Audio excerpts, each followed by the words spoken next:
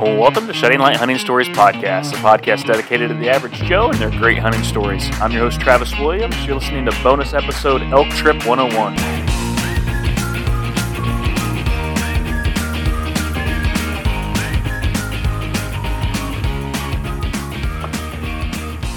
Hey guys, welcome to the show. You know, I hear a lot of times guys say, it is on my bucket list, one of the things I really want to do, or it's a dream of mine to go out west and go elk hunting. And that just gets me fired up. Like, I love hearing guys say that, but usually whenever I dig a little bit into that statement, I find that most guys have never taken any steps to actually make that dream a reality. There's no part of planning, and I get that because there's a lot of things that go into making that choice that you're actually going to do it. It's kind of daunting. It's a little bit like, how do you even skin that cat? How do you figure out how to get into the mountains? How do you understand points and draw systems, and where do you go and what weapon? It can be a little over the top. And then how do you afford it? I've been able to go on 2 elk trips, and I am now right smack in the middle of planning my third one this coming year, or this year that I'm in, actually, 2022. And so I thought what might be helpful as a bonus episode is to try and lay this out there. How can you go on an elk trip, and how can you plan for it, save for it, all those sorts of things, and understand it? And I'm not going to dive in real deep to all of the intricacies of scouting or how each state works specifically, because to be quite honest, I don't know how every state works specifically. I know about 2.5, maybe, 2.5 states how they work. I also am not going to really touch on mule deer hunting. A lot of this is similar, but I've never attempted that either. So this is specifically for those of you who say, man, I'd love to go elk hunting, but I'm not sure where to start. There's a lot of good resources out there for you, and I want to mention those off the top because it might save you. You might not want to even listen to what I have to say. I'm a rookie. There's some other people out there who have some really good stuff. Corey Jacobson, Elk 101. Can't recommend the University of Elk enough. Randy Newberg. He's got a lot of great YouTube videos, how-tos, how to draw states, things like that. If you're looking at calling, totally recommend Paul Medell, Elk Nut. I'll talk about that a little bit later in the show. But there's a lot of good resources. But I thought what I offer from my perspective is that I'm still a rookie, still trying to learn it. But I have been able to take this once dream and turn it into 2 elk trips and now planning a third. And I think you can do the same thing. Now, I will say this. I know not everybody is in the same position that I'm in as far as having flexibility in my job, vacation time. Maybe finances become an issue. I completely get that. And I want to try and address some of those issues and see if maybe this is just something might be helpful. So this is kind of a blanket stereotype statement on how to get there. Your situation may vary. So that said, I want to start with the dream. Whenever I was a kid, my dad went elk hunting, I think maybe 2-3 times, went out to Colorado with some buddies on a rifle trip. And I just remember he came home and he'd have these pictures. Of course, they were print, Polaroid pictures. And I just remember looking at those, it was just so cool. And he took a video camera out one time, and I remember watching him commentate on the mountains as he saw them, and I remember their camp and them setting up the camp. And my dad never shot an elk while he was out there, but some of the guys he was with did. And I just remember that stuck with me as a dream. And he always said, man, I'd love to take you boys out there one day, me and my brother. Well, time goes on. Life happens. You get into school and sports, and we deer hunt and those sorts of things. But it just never happened. It just became one of those things where Dad talked about it, but we just never really made the plan. So in I believe it'd be probably about 2014, 2015, I started pushing on it a little bit. I said, Dad, are we going to do this sometime? Do we want to go on this trip? Are you still up for it? And he was like, yeah, let's do it. So we started making the game plan to go in 2016. And we were going to go with our relatives from Louisiana. We were going to meet out in Colorado, go during second rifle season. And that was the game plan. Unfortunately, my dad found out in 2016, the beginning of it, that he had cancer and was going to be going through chemo about the time we'd be going on this trip in October. And so that was a deal breaker for him. He was not able to go, but my dad wanted me to go, so he paid for my airplane ticket. He didn't want me to drive by myself. I was the only one coming from Ohio, so he paid for me to get on a plane and go out there and chase those elk for a week. And I tell you, it was such an amazing experience. I'm so glad that I got to do that because I got to come back and tell him the stories while he was still around. He didn't pass until 2018. But, I mean, he was happy that I got to go. And I said in 2016, whenever I went on this trip, if I ever go back, I'd like to go with a bow in my hand, and I'd like to experience the rut and calling. And I got to experience that in 2019. You need to take this whole episode with a grain of salt because I have not killed an elk yet. Both trips I saw elk, was able to find them. Once again, this is not a how to kill an elk. It's how to even get yourself there. How do you even get yourself to the spot? And I want to break down some just basic concepts, some things maybe that you already know, some things maybe you haven't thought of before, and just try and give my perspective on it. So here we go. Whenever you're deciding to elk hunt, the first thing that's going to probably be a deterrent right off the bat is cost. Most guys, it's trying to figure out how are you going to pay for it. More importantly, how are you going to convince your wife to let you pay for it? If you're in my shoes, I can't just go out and spend $1,000 or $2,000 or whatever it is, without her giving me the thumbs up. I mean, we're a team. We manage our finances together. So that becomes one of those things that can be right off the get-go a deal breaker for a lot of guys. First thing that you need to think about whenever you're thinking about finances is, do you want to go on a guided hunt or do you want to do a DIY? The other alternative is be like a hybrid where it's like a drop camp. They guide you, they take you into a spot, set up your tent for you, and leave you, and then they come back if you shoot an elk and pull it out. I've never done that, and I've never done the guided trip. I do know that those are going to be more expensive. You're going to be looking at definitely over $1,500, most likely $2,000, $3,000, $4,000, depending on who you go with and how nice things are and where you're hunting. So I've never done that. I can't speak to that. I can tell you that twice I've gone. I've really enjoyed just the DIY, learning how to do it myself, not having somebody teach me. I mean, those guided hunts can be hard. I know a buddy that said the guides that he was with, like they'd hike 10 to 12 miles a day. So just because you go on a guided hunt doesn't mean it's going to be easy. It does mean that you're probably going to have a better success rate because those guys live there. They know where to put you. They know where the elk have been. You don't. So if you want to go on a guided hunt, it's going to require a lot more money, a lot more saving. This is how I did it for a DIY. If you don't budget, that's probably going to be your Achilles heel. You have to know how to save for something like this. If you just don't have the money sitting there in a savings account, or you're not a wheeler and dealer and can sell stuff and make the money up some other way. For me, I had to budget. So I told my wife I'd like to put back $50 a month, and we started back in like 2014. $50 a month I put into a special savings account. You figure that's not a whole big chunk. Most people can probably figure out a way maybe to do $50 a month by skimming on some things or whatever. But at the end of the year, you got $600. The next year, you got $1,200, and then the third year, you have $1,800. That is manageable to do a DIY elk trip as long as you, like I said, aren't going on a guided trip and you're not trying to buy the most expensive backpacks and most expensive tents and those kind of things. You can kind of get by with the gear that you already have for deer hunting. And I'm assuming most of you are probably, like me, a Midwestern, Southern person, maybe not from the mountains already. You wouldn't already have that gear. So that's how I do it. I kind of have an agreement with my wife that I'm going to go once every 3 years. To go any more than that would definitely take away from our finances, take away from my kids' vacation time. So once every 3 years, maybe every 4 years, just depends on what's going on. And that's how I've done it so far. And my wife is on board with that plan, which is good. So $50 a month is kind of what we do, and then I do these side jobs too. I don't take all the money from my side jobs and throw into the elk thing. I feel like that'd be a little selfish. I take a portion of it, a small portion of it, and throw into my elk account for different things. Preference points, being able to pay for those, and then the rest, of course, goes to family, vacations, family car, all those things that we do. But if you have trouble with finances, it will be a dream that's always a dream. If you can't figure out how to save and budget, and some folks just maybe aren't in that position, and I get that. I feel for you. I recommend Dave Ramsey Total Money Makeover. My wife and I, we had a ton of student debt from college, and I did. She was super smart and got like full ride almost. But I had a lot of debt, and of course we had cars.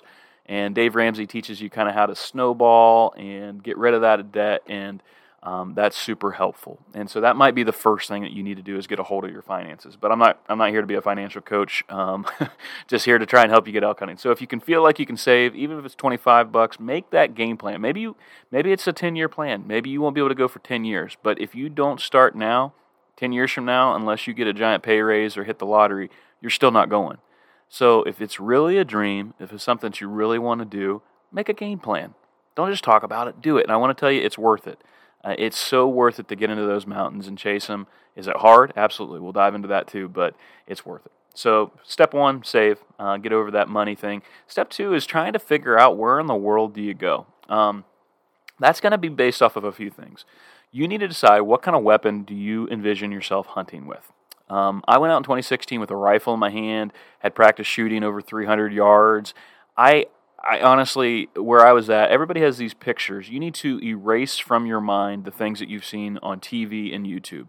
Not every place looks like where those guys are hunting. Most of them are hunting probably in draw units or on ranches. It doesn't always look like that. So you got to decide what weapon do you want to use and what time of year do you want to go. Do you want to hear bugles? Is that important to you, or would you rather sit over a watering hole? How do you envision this? 2016, I was just trying to go elk hunting, borrowed a rifle, got out there.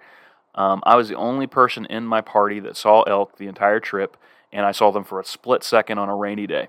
I realized pretty quickly I wasn't far enough back in. I'll get to that later whenever I cover access, but I just decided right then, man, I really want to hear them bugle, and you don't hear them bugle in October. The rut is over. The rut happens in September, kind of mid-September, September 10th through the kind of the end of the month is the best time to hear those bugles. And so for me, I wanted to go with a bow in my hand so I could hear that. And I actually thought I had a better opportunity of getting in close, and that proved to be true. The other thing that you could do is muzzleloader hunt, and a lot of times those muzzleloader hunting seasons fall right into the rut as well. But you got to kind of look at the regulations. In Colorado, at least, you can't use any scope, so it's got to be an open sight muzzleloader. So those are things you got to decide. What type of hunt do you want? Usually first or second rifle season, or if you go any later, you're going to be dealing with snow on the peaks, real high. Could be a lot of snow. So you got to look at those kind of things. What kind of shape do you think you're going to be in? Do you want an easy kind of spot and stock, come over hills and the grassy plains, or do you want to be in the mountains, going at steep elevations up to 11,000, 12,000 feet? Those are just things that you kind of got to know about yourself. How do you do with grinding? How well do you do with being disappointed and having little sleep and putting on miles? How well do you handle those things? That's going to determine where you want to go and how you want to hunt. So that said, that's going to also determine what kind of place do you want to hunt and how much hunting pressure do you want to bump into. There are a few states that offer over-the-counter tags. Colorado being the main one for archery. They also do a second rifle season. By over-the-counter, that means you can walk into any sporting goods store out there during the season, Walmart, and you can buy a tag right then and there. You drop the money on it, and then you can go any place that allows that tag to be honored. Usually, there's several units typically that you can go to with that over-the-counter tag. You're not stuck to just one unit. Let me back up for a second. Most of the western states, let me go very basic, most of the western states are broken down into hunting units. Picture places about the size of a county, maybe 2 counties, huge sometimes. Some of them are absolutely, it'd take you days to walk across them. Others are a little bit smaller.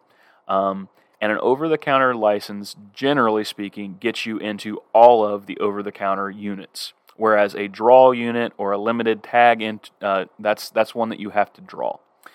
The benefit of over-the-counter is you don't have to really plan. You know that you're going to go elk hunting as long as there's not a set quota for how many they give out. You show up, you buy your tag, you're in the woods hunting. That's the benefit. The downfall is there's a lot more hunters in the woods. 2016, I bumped into all kinds of hunters all over the place. Every day I ran into a hunter with a rifle in his hand. It was the Orange Army, so to speak. There was some private ground. I remember all these guys would get out early in the morning and they would just camp along that private ground fence, hoping one of the elk that lived on that ranch would cross the fence. To my knowledge, none ever did. In fact, the only way I found elk that day was I was going to do the same thing, but I saw so many guys down there kind of sitting by the fence hoping for an elk to come across. I decided to go up the mountain the backside. Not the easy way, not the path where everybody else went up. I went up the backside of the mountain and just went flat by flat through the rain, and that's how I saw elk. Don't know if there's a bull or not, but I saw elk for a split second that weren't on private ground, somebody's pet. So there are opportunities to hop on private ground, by the way. I haven't figured out how to do that. You can knock doors, send letters, whatever. I pretty much tap into the thousands upon thousands of acres that are public that you can go anywhere you want. The secondary option to over-the-counter is what's called a draw unit, meaning you have to put your name into a big hat that has a bunch of other people in it and hope that your name gets pulled out. Draw systems are different for each state. I'm going to tell you a little bit about Colorado and how it could hypothetically work in Colorado, but Montana, Wyoming, I know how they work. I have no idea how Arizona, Utah, Nevada, I don't know how those states really run. Mainly because those states tend to be a little bit more expensive than my blood, and I can afford Colorado and Montana and Wyoming, so that's where I go. If I wanted to hunt Colorado in future years, and I didn't want to deal with the over-the-counter crowd, I would try and apply for a draw unit. I would want to get what's called a preference point. This year, let's say it's 2022, the draw will open up in March. I will get on, I think it's cpw.org or whatever, Colorado Parks and Wildlife. On there, I create an account, and I would try to buy a preference point. The way that works is I would have from March until April 5th, 6th, 7th, somewhere in there, don't quote me on that, just look it up, and you would have to apply online and buy that. The cost is going to vary depending upon the state. For Colorado, I have to buy as a non-resident, I have to buy a qualifying license before I can buy the preference point. Qualifying license, the cheapest one is a small game license for about $86. You throw in a habitat stamp, then you get your preference point after that's already in your cart, and out the door you're paying about $110 for a preference point. That's a little steep. It didn't used to be that way for Colorado.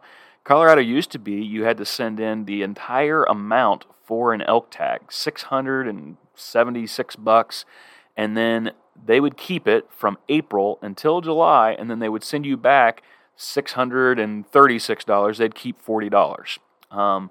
They've changed that. I'm kind of glad. I mean, it's more expensive now, but fronting that kind of money every year was a challenge.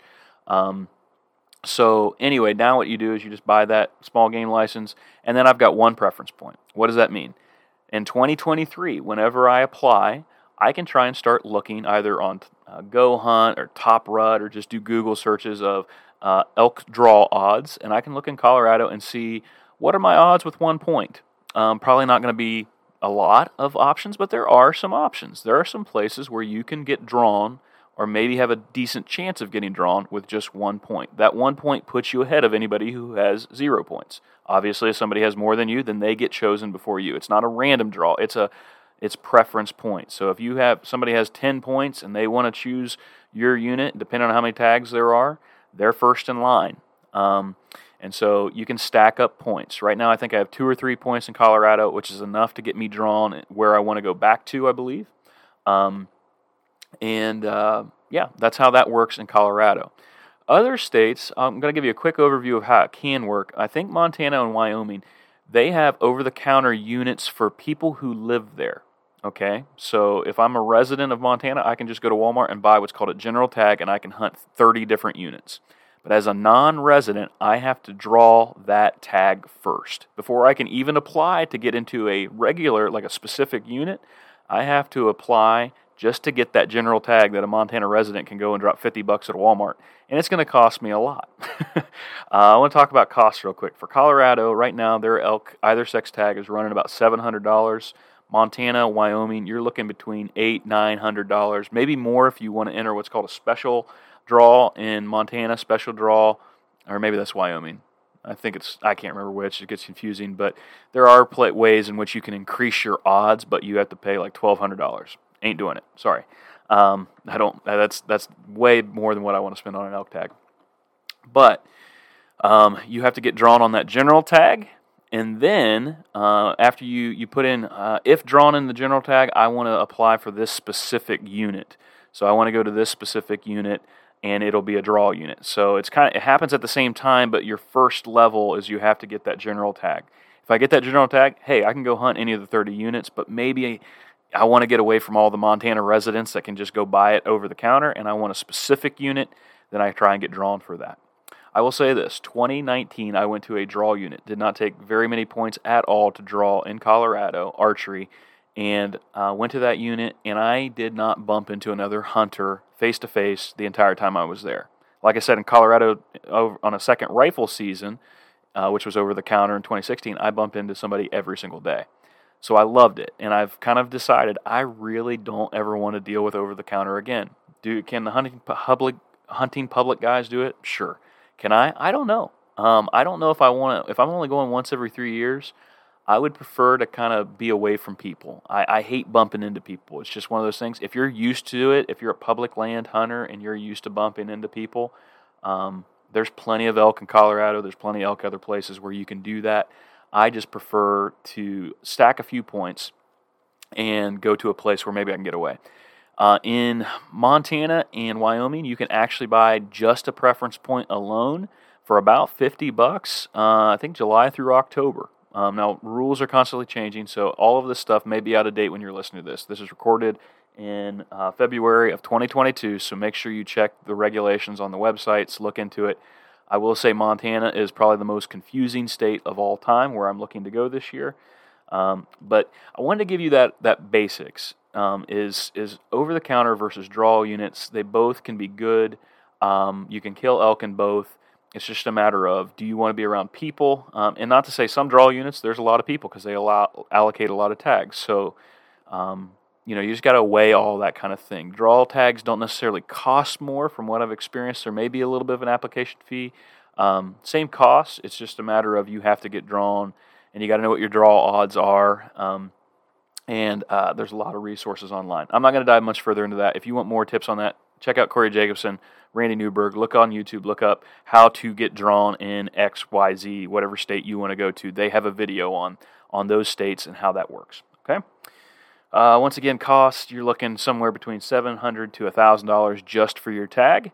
You also got to factor in lodging. Where are you going to stay? I'll talk about that more in detail. You got to figure out gas price to get there. So get on trip calculator and figure out how much it's going to cost. Are you going to fly out there? Then if you're going to fly, you got to figure out how you're going to get your weapons, how you're going to get the meat back, those sorts of things. Are you going to cut up the meat yourself, or are you going to try and find a processor while you're out there so that you can just bring back the meat and not have to worry about cutting it up? Are you going deep in the backcountry? If you shoot an elk way back there, are you going to be able to haul it out yourself, or are you going to need to find somebody out there who has a team of horses that can come in and pack it out for you for $300, $400, $500, whatever they charge? So those are the things that go into cost and planning. I'm not going to go too deep into that rabbit hole. But your biggest expense is most likely going to be your tag, unless you're staying at the Hilton and you want to stay in a hotel every night and have super nice lodging. I have found, I guess I'll go down to the lodging part now. I have found that cabins out there are fairly cheap, but you probably need to reserve them earlier than later. You can't wait until August to reserve most of these cabins.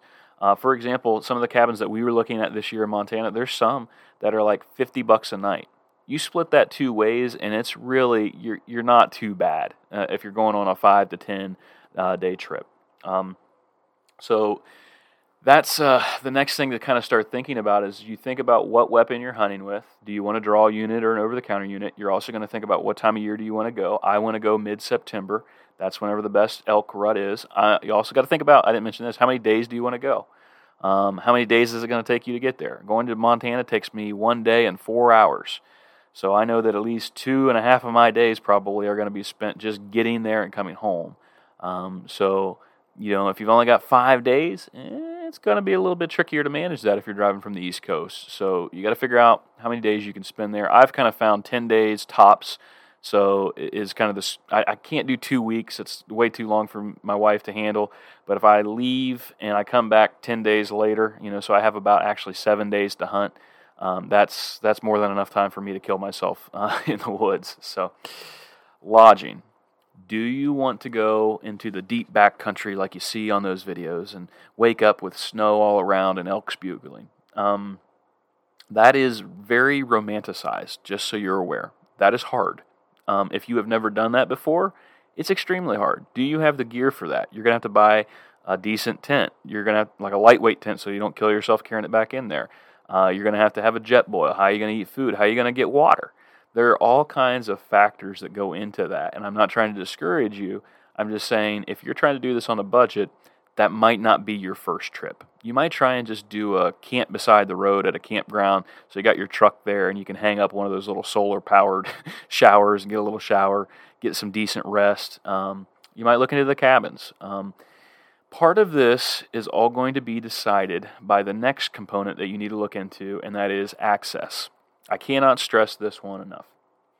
How are you going to get into the Elk Woods? Please don't tell me that you're just going to hike there. There are sometimes places like like I said, you got to forget what you see on YouTube. YouTube, what happens? These guys get in their trucks and they're driving through this wooded forest, and all of a sudden they come to a trailhead, and there's a trail marker right there for a well-marked trail. They get on that trail, they hike 5 miles, they bail off the trail, maybe 2 miles, they find a place to camp, and they're in elk. They wake up and they're surrounded. It can work like that.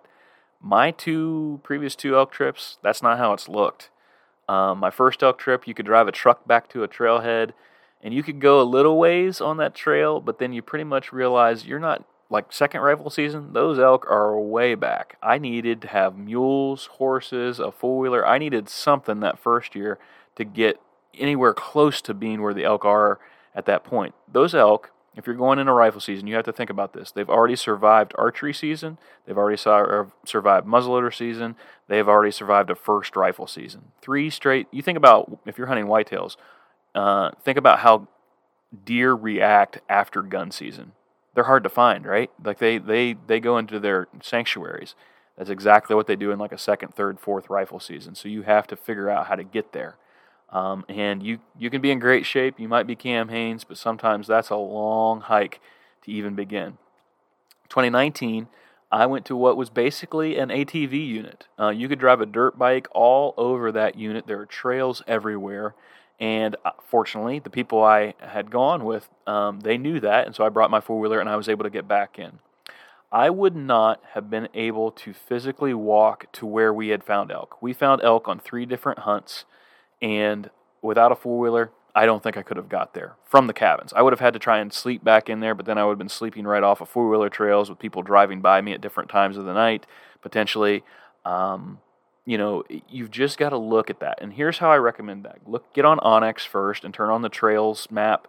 Turn on that. Try and understand. Look at your legend on onX or whatever you use and understand what they say. Now, onX isn't 100% accurate on where all the trails are. They have limited resources as to what those things look like. You need to buy a paper map.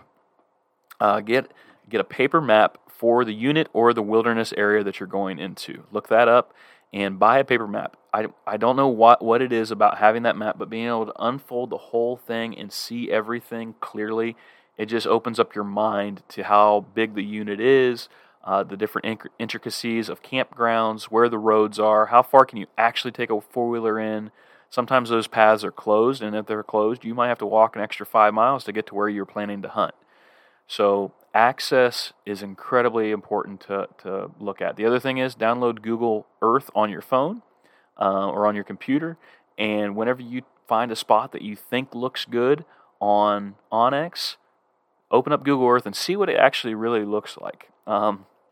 There are times that you think, oh, that doesn't look like too bad of a hike, and then you get on Google Earth and you use that little mode where you can kind of see the contours of the hill better.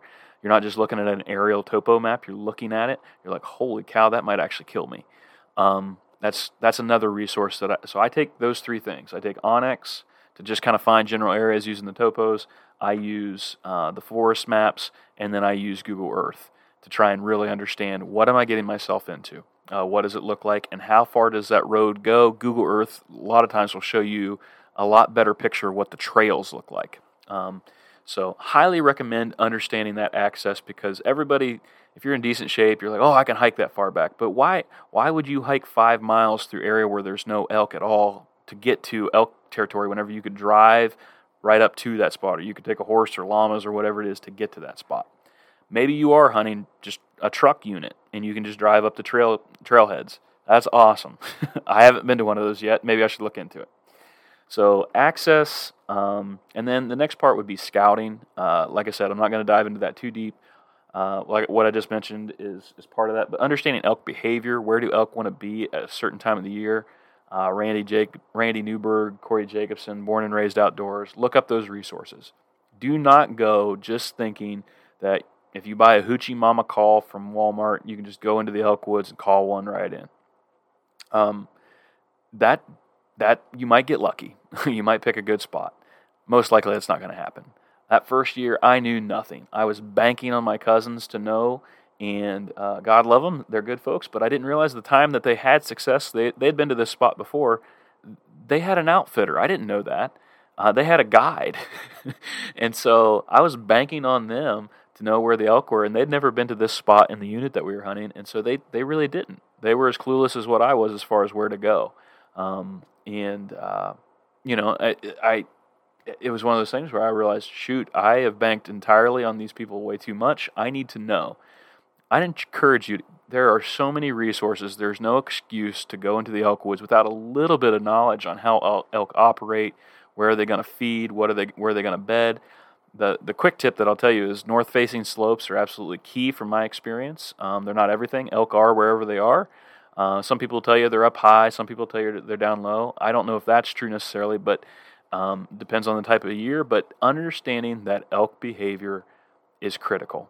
Are you going to understand everything? No, but just read a few articles. Watch a few YouTube videos and that are educational, not just it's hard to learn from those quick snippets of guys hunting, but really do some work on that. Learn some things about elk behavior. And the next part of that is if you are going during the rut, learn how to call. Once again, don't just go buy that simple little box brand call and think that that's going to be all you need to do. Learn how to run a mouth reed. They're not that hard, especially for elk. I find elk to actually be a little bit easier than turkeys. But if you can run a turkey call, you can run an elk diaphragm. If you can't do that, they do make other calls that are a little bit better than the box brand. You can research those and find, you're going to need a mouth reed to make the mew sound. That's a sound that a cow makes. That's important. You're going to need a bugle tube so that you can really reach out there and drop some different bugle tube calls, location calls, challenge calls. And then, once again, I cannot recommend Paul Medel, Elk Nut, enough. Elk Nut has an app where he teaches you how to use these calls, or you can just listen to a lot of podcasts, and he'll also teach you on there different times to use what call. It really is a language, and without Paul Medel, I don't know that I would have had that experience where I cow called my way into a screaming bull. He wasn't screaming whenever we found him. He was just letting off occasional bugles. He wasn't fired up. Usually what you can do, what you see on TV or these YouTube things, Corey Jacobson does this a lot. They find a hot bull. He bugles one. They let out a location bugle. That bull fires off immediately, cuts him off with an angry challenge bugle. They get within 100 yards or thereabouts. They let out a cow call, make him think there's a cow, and he bugles, and then they come over the top with their own challenge. And it's like slapping a guy at a bar. Like that bull comes in, charging. That's what you see on YouTube. These bulls come in, they're raking, and they're fired up. That hasn't happened for me yet. I'd love for that to happen. But you got to find a hot bull first. It's kind of like turkey hunting. You got to find that hot turkey that really he just wants to die. But what if you find one that's kind of lethargic? He's just kind of letting you know, you let out a light location bugle, and he just lets out a nice little one back, not real fired up. That's what happened for us.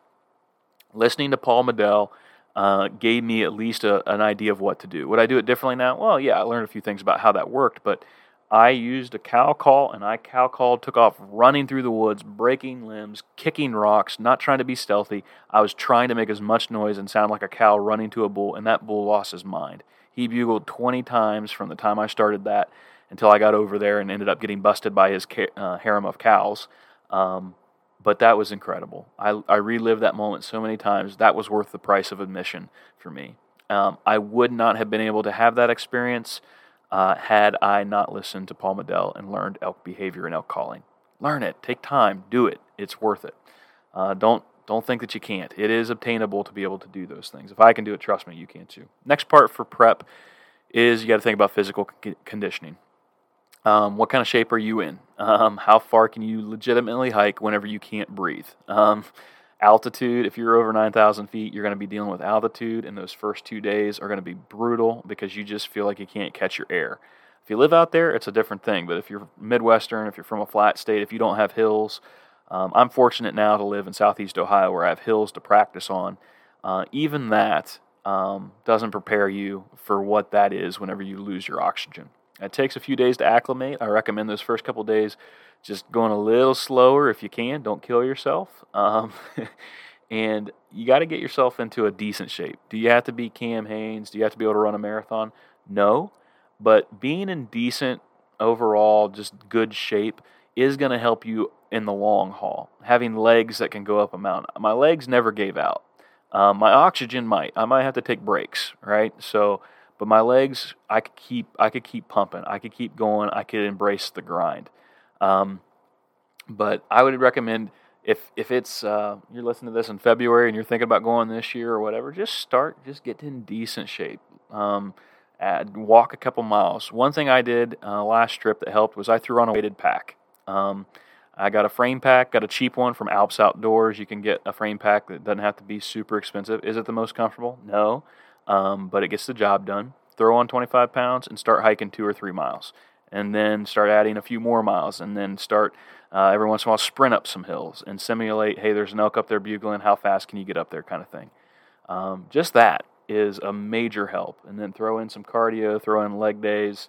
You don't have to have a gym membership, although I do now. This year I've realized having a Stairmaster and being able to go to the gym and do that is going to be helpful. So, yeah, there's a lot of programs out there that you can do, but it's just going to make your hunt more enjoyable. If you do absolutely nothing, you will be hurting. And by day 3 or 4, if that bull does actually bugle down in that basin, you're not going to want to go get him. You're going to say, yeah, I don't know how I'd get him out of there. That's going to be your excuse. I hear that so many times from so many guys.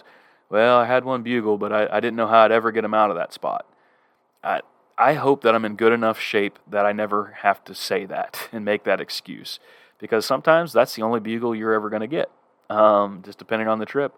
You got to be willing to chase them where they are if that's your dream. If you're doing second rifle or first rifle, it might be a little bit different. You're still trying to get in far, but maybe you're able to see them at 300 yards. You don't have to hike. Could be a different scenario, but I just think being in decent shape is helpful for your hunt. Next thing that you really need to spend some time thinking about is who are you going to go with? Who are you going to go elk hunting with? Who's your elk hunting partners? Are you going solo? If so, how are you going to manage packing out a giant bull if you're going back in any distance? It looks good on TV, but my goodness, I don't know how you do that. I carried one elk out helping a guy pack a cow, and I can just tell you that was the heaviest thing I ever put on my back, by 80, 90-pound quarter, going straight up a mountain, trying to get to a four-wheeler trail. I could take 10 steps, and I'd be sucking for wind. It took me about a half hour to go maybe 100 yards. One of the hardest things I've ever done from a physical standpoint. Who are you going to go with? Who's going to be your partner? Having more people helps you split out the cost, especially if you're staying in cabins or whatever. You can split that cost and really knock it down. But you need to understand that just because you have a good buddy that likes to deer hunt, doesn't mean that they might be the best elk hunting partner. And I want to say this right off the bat. I have a really good friend named Travis Shire. You guys know he's been on the show. And Trav and I, we got so jacked over elk hunting in 2019. He was fired up. I was fired up. And we got out there, and after that day one, we tried to take it easy, but we didn't. If you go back, you can listen, go to 2019, look up our Colorado recap, and you can just hear it in our voices. Trav discovered pretty quickly elk hunting wasn't his cup of tea. Trav likes to be extremely efficient in his hunts. He actually only whitetail hunts maybe 5 to 10 times a year tops. He's usually tagged out in October because he's good. He knows how to use his corn. He knows, and he likes to get up, drink his coffee, go out there and kill one in the evenings. And that's what he discovered while he was out there, is that it wasn't really his thing. To his credit, great friend, he stayed another 9 days after he discovered he didn't really want to be there. He stopped hunting after day 4. Day 5, he started going into archery shops in the local town, started getting on the four-wheeler and just going on little joy rides, went fishing. He just discovered he did not want to grind. That wasn't his personality. The mountains were way too big, and he felt like even if he shot one with his recurve, it wouldn't be worth the amount of effort he'd have to put in to shoot it. That's not me. I love it. I love that grind. I love sucking wind, trying to get up a mountain to chase a bugle. Like that, I pushed hard, and Trav stayed, and that was awesome. Incredible friend. So anything I'm saying, please understand, is not anything against Travis Shire. But I did realize this would probably be a little bit easier and a little bit better if I had a partner. In fact, on day 4, our friends who had been there before came out, and because of scheduling and all that stuff, we couldn't be there at the same time. That was probably another mistake. But Eric, he's in Shedding Light, one of our contributors.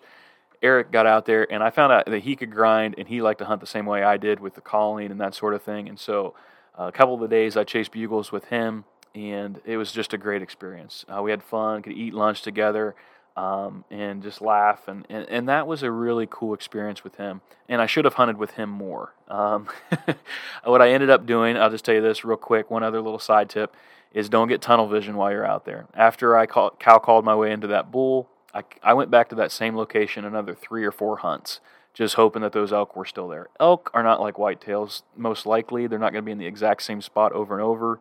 They travel a lot. They can cover miles and miles over a short period of time. I should have been hunting with Eric instead of going back to that spot where I'd found elk just the one day. That was a fatal flaw of 2019. But the day after I left, Eric had a giant 7x7 over 300-inch bull come in, and he made a frontal shot, and just was so pumped for him. A little disappointed. We did leave one day early. That was my choice, not Trav's. I was spent. I was tired. Wanted to get back home to my wife.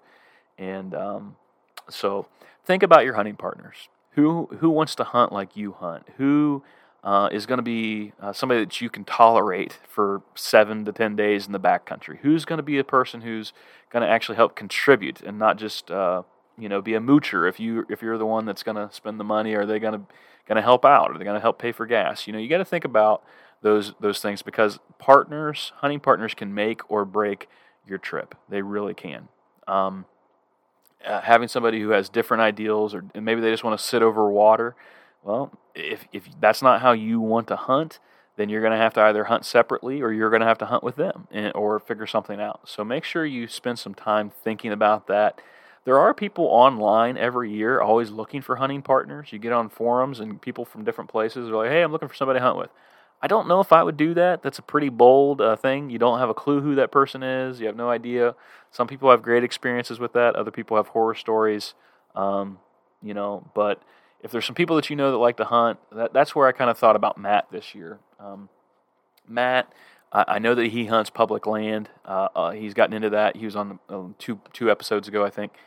Matt, he loves to grind, and he knows what it is to have a hard hunting season.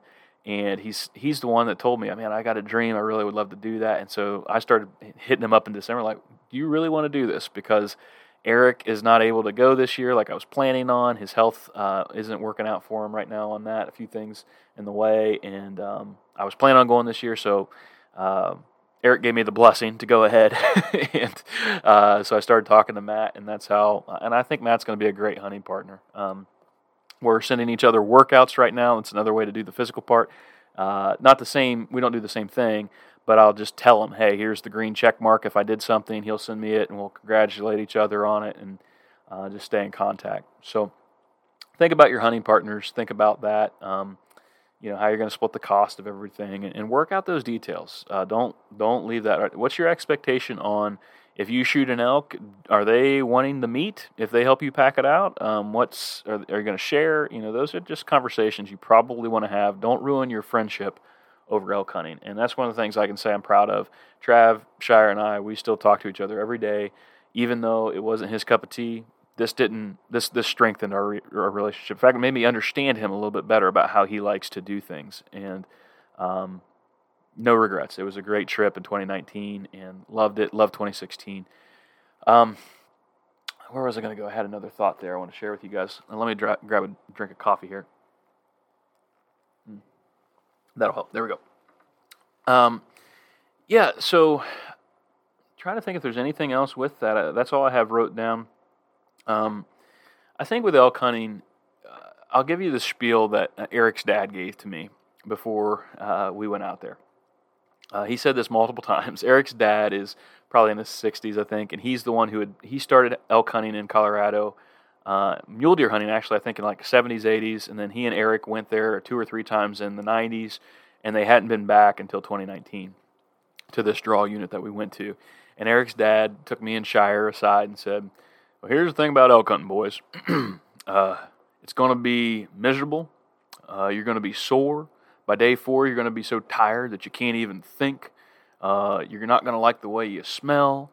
And it's just going to be downright extremely hard and miserable. But other than that, it's a pretty good time. I can't tell you how many times Greg told us that. And in some ways, there's some truth to that. It really is one of those things that it can be extremely hard, depending on where you're going, the country. But it is worth it. If you've never been to the mountains, hunting up in those mountains and experiencing God's creation in that way, just being there is truly worth the price for me. Do I want to see elk? Do I want to get into elk? Absolutely. I don't want to just spend that money just to look at mountains, but it is beautiful out there. You do appreciate that. That first bugle I heard in 2019 while out road bugling, that's one way I located one day, was just driving around. That's what I came for. I was like, man, I want to hear a bugle, and I heard it. And not only did I get to hear it, I got to chase it on 3 different occasions, and I want to do that again. And I want to do that. Once you go out once, you might say it's a bucket list item, but once you go out and experience that one time, you're probably going to want to do it again. So don't make the mistake and tell your wife, yeah, I just want to do this one time, get it out of my system. It doesn't work that way. At least it didn't for me. I want to keep going. I want to take my kids out there. If either of my kids get into hunting, I really want them to experience what I've experienced, because it's just amazing, absolutely amazing. And speaking of kids and wives, that's what I thought of earlier that I forgot. And I wanted to say this real quick, because this could be another huge factor in you deciding if you're going to go on an elk trip, and that's your family. The fact that you are going to get in a vehicle or a plane or whatever and leave your family for 5 to 10 days, for some folks, that's a lot. That's tough. I will say the second I get in my car and I leave, I miss my family already. And the longer that hunt goes, the more, am I out doing my dream? Do I love it? Sure. But really, the true dream is back home. It's what I left. That's the dream, really, right there. And I always have to remember that. I don't know what your relationship is like. My wife and I, we're coming up on 13 years. We have a very good relationship, open communication. Would my wife prefer that I not elk hunt? Probably. Is she okay with it once every 3 years? Yeah, because she loves me. She cares about me. She knows that it's a passion. We've worked that deal out. We've had conversations about it. We've talked about how I need to have these extra side jobs to help finance it. $50 a month. Okay, that's great. But what about vacation? Are we saving for that too, for us to take the kids to Disney in a few years or whatever? Those are conversations that you need to have if you're able to have them. If that's not your relationship, if you don't feel like it's there, and your wife just isn't going to understand, I want to tell you this: elk hunting, any type of hunting, is not worth you losing your family over. I have seen guys get so wrapped up into whitetail hunting and other things that they forsake their families. They spent too much time in the woods wishing that their families were like other families that were okay with it, or seemed to be okay with it. Guys, quit playing the comparison game and play the deck of cards that you have. If your wife gets upset with you being gone all the time, work that out. Go get some counseling. Do something. Do not lose your relationships over some animal that lets out some cool noises in the woods. It is not worth it to do that. I think God calls us to be good husbands, to be good fathers. And if you're a single dude listening to this, go hunting right now. Stop what you're doing. I'm just messing around. But, this does kind of make me think a lot beyond all of that. And that's it for my elk trip planning 101. So the rest of this, I'm going to go down a different path. Thank you guys for listening. And I hope that you'll continue to listen. But it makes me think about, do you ever just wish that you were a better person? You have this dream ideal of this person that you wish that you were. I feel that sometimes, like, man, I wish I was better. And what I think that is I actually think that that's from God. There was one person on this planet that lived a human life that was perfect, and his name was Jesus Christ. And Jesus came, and he was a human, and he fully human, fully God, but he experienced what we experience, and he never sinned. He did all the things that I have in my head that I wish that I could do. He'd get up early and go up on a mountain and talk to the Lord. He would show compassion to people, like anybody, everybody, the people who were his people who weren't his people. He loved. He was bold whenever somebody was, the religious people. He'd get up in their faces about how they treated people. I mean, he had all these qualities, and I wish that I was more like him, and I think that that is a good thing. Here's the cool part, is that I think if we believe in Jesus, we confess, we repent, we're baptized into his name, God basically looks at us through his Son's lens. Through his Son, he sees us. And so in God's eyes, we're perfect. We are who he wants us to be because of his Son. Isn't that amazing? Like, it just blows me away that God looks at me that way. Yet at the same time, I still have that longing feeling, right? Paul talks about this battle that he has, that old guy that he killed, that he got rid of to become like Jesus. That guy still comes back from time to time. That old man comes out, and I have that so often where I'm lazy and I don't want to do the things I should do, and there's just challenges, sin pops up, things where I don't watch my mouth and other things like that. And I think, man, I wish I was better. And I do think that that is God calling us to just be more like Jesus, because if I'm more like Jesus, then I have a better life. I am, maybe not better life, but I have a better purpose. I am aligned with God's will. I want you to hear this clearly. I don't try to become better or chase that dream of being like Jesus so that I earn God's favor. That's already been done through what Jesus did on the cross. I had nothing to do with it. I was given that gift. It's called grace, and I accept that. What I do, though, is a way of saying thank you. How do I say thank you to God? And I think the way I say thank you is by offering my life as a living sacrifice. I try and pick up my cross daily and be like Jesus was, and Jesus is. And I'll be honest, that sometimes takes some planning. That's a lofty dream. Like elk hunting, I can hope that one day I look more and more like Jesus, but if I don't ever take any steps, I can't expect to be there. So I want to give you some practical ideas. What about reading your Bible? Will that change you? Will that make you be more like Jesus? I believe so. I believe the Word of God will change us. I've talked about ideas before, but maybe you're not going to read the Bible an entire year. You'll make it through Genesis and Exodus, but you get to Numbers and Leviticus, you're definitely going to burn out. Way too weird in there, right? So maybe what it is you say, you know what, I'm just going to get on the YouVersion Bible app. I'm going to get a couple buddies, and we're just going to do one of those devotional plans. Maybe that's the way to start, something small. 5-day plan. Let's talk about it. Maybe you like to shoot your bow. It's bow league season. Maybe before bow league, you get a few guys together, and or before shooting in your backyard or whatever, you say, hey, let's why don't we just grab a Bible and we're going to meet. We'll shoot at 7, but let's meet at 6:30, and let's just crack open the Bible and let's read a chapter out of Proverbs, or something. Maybe read something out of one of the Gospels. That's a step. Doing Bible reading together, I find that that's more effective than me trying to do it by myself all the time. I try and do it by myself, but once again, I'm hit and miss with that. Prayer. What about prayer? We all have in our minds, man, I want to be that guy that gets up super early and prays. Well, maybe that's not going to happen for you right away. Maybe your discipline isn't there. Maybe you have a 15-minute ride to work, and instead of listening to me ramble on these podcasts, you turn off the podcast, you turn off the radio, and at least once a week, you spend that 15 minutes just in prayer to God, thanking Him for who He is, praying for what's going on in your life, asking Him to make you be a better man, give you opportunities. Maybe it's something like that. Maybe you want to just be a more generous and compassionate person. Make a plan for it. Say, you know what? This week, I'm going to bless 3 people, 2 of which I know, and 1 maybe is somebody that I don't know. I'll see if I can find somebody, just some random stranger, to do a random act of kindness. And so you buy a buddy's lunch one day. The next day, you send somebody just a nice text and say, hey, dude, really appreciate you, or whatever. However deep you want to get into that. And then you do something nice for a neighbor. You plow their driveway if it's snowing, or you go and visit somebody who's been sick. There's a lot of different things that you can do. But if you did that 3 times a week, do you think you'd probably be a more compassionate, nicer person? I would say so. I think that if we intentionally made that plan, then the dream could become more of a reality. So that's just what I want to leave with you. There's a million examples I could give of a lot of different things. We don't all change at once. Does our soul change? Do we get right with God? Absolutely, when we come to Christ. But do those old habits just automatically go away? Not necessarily.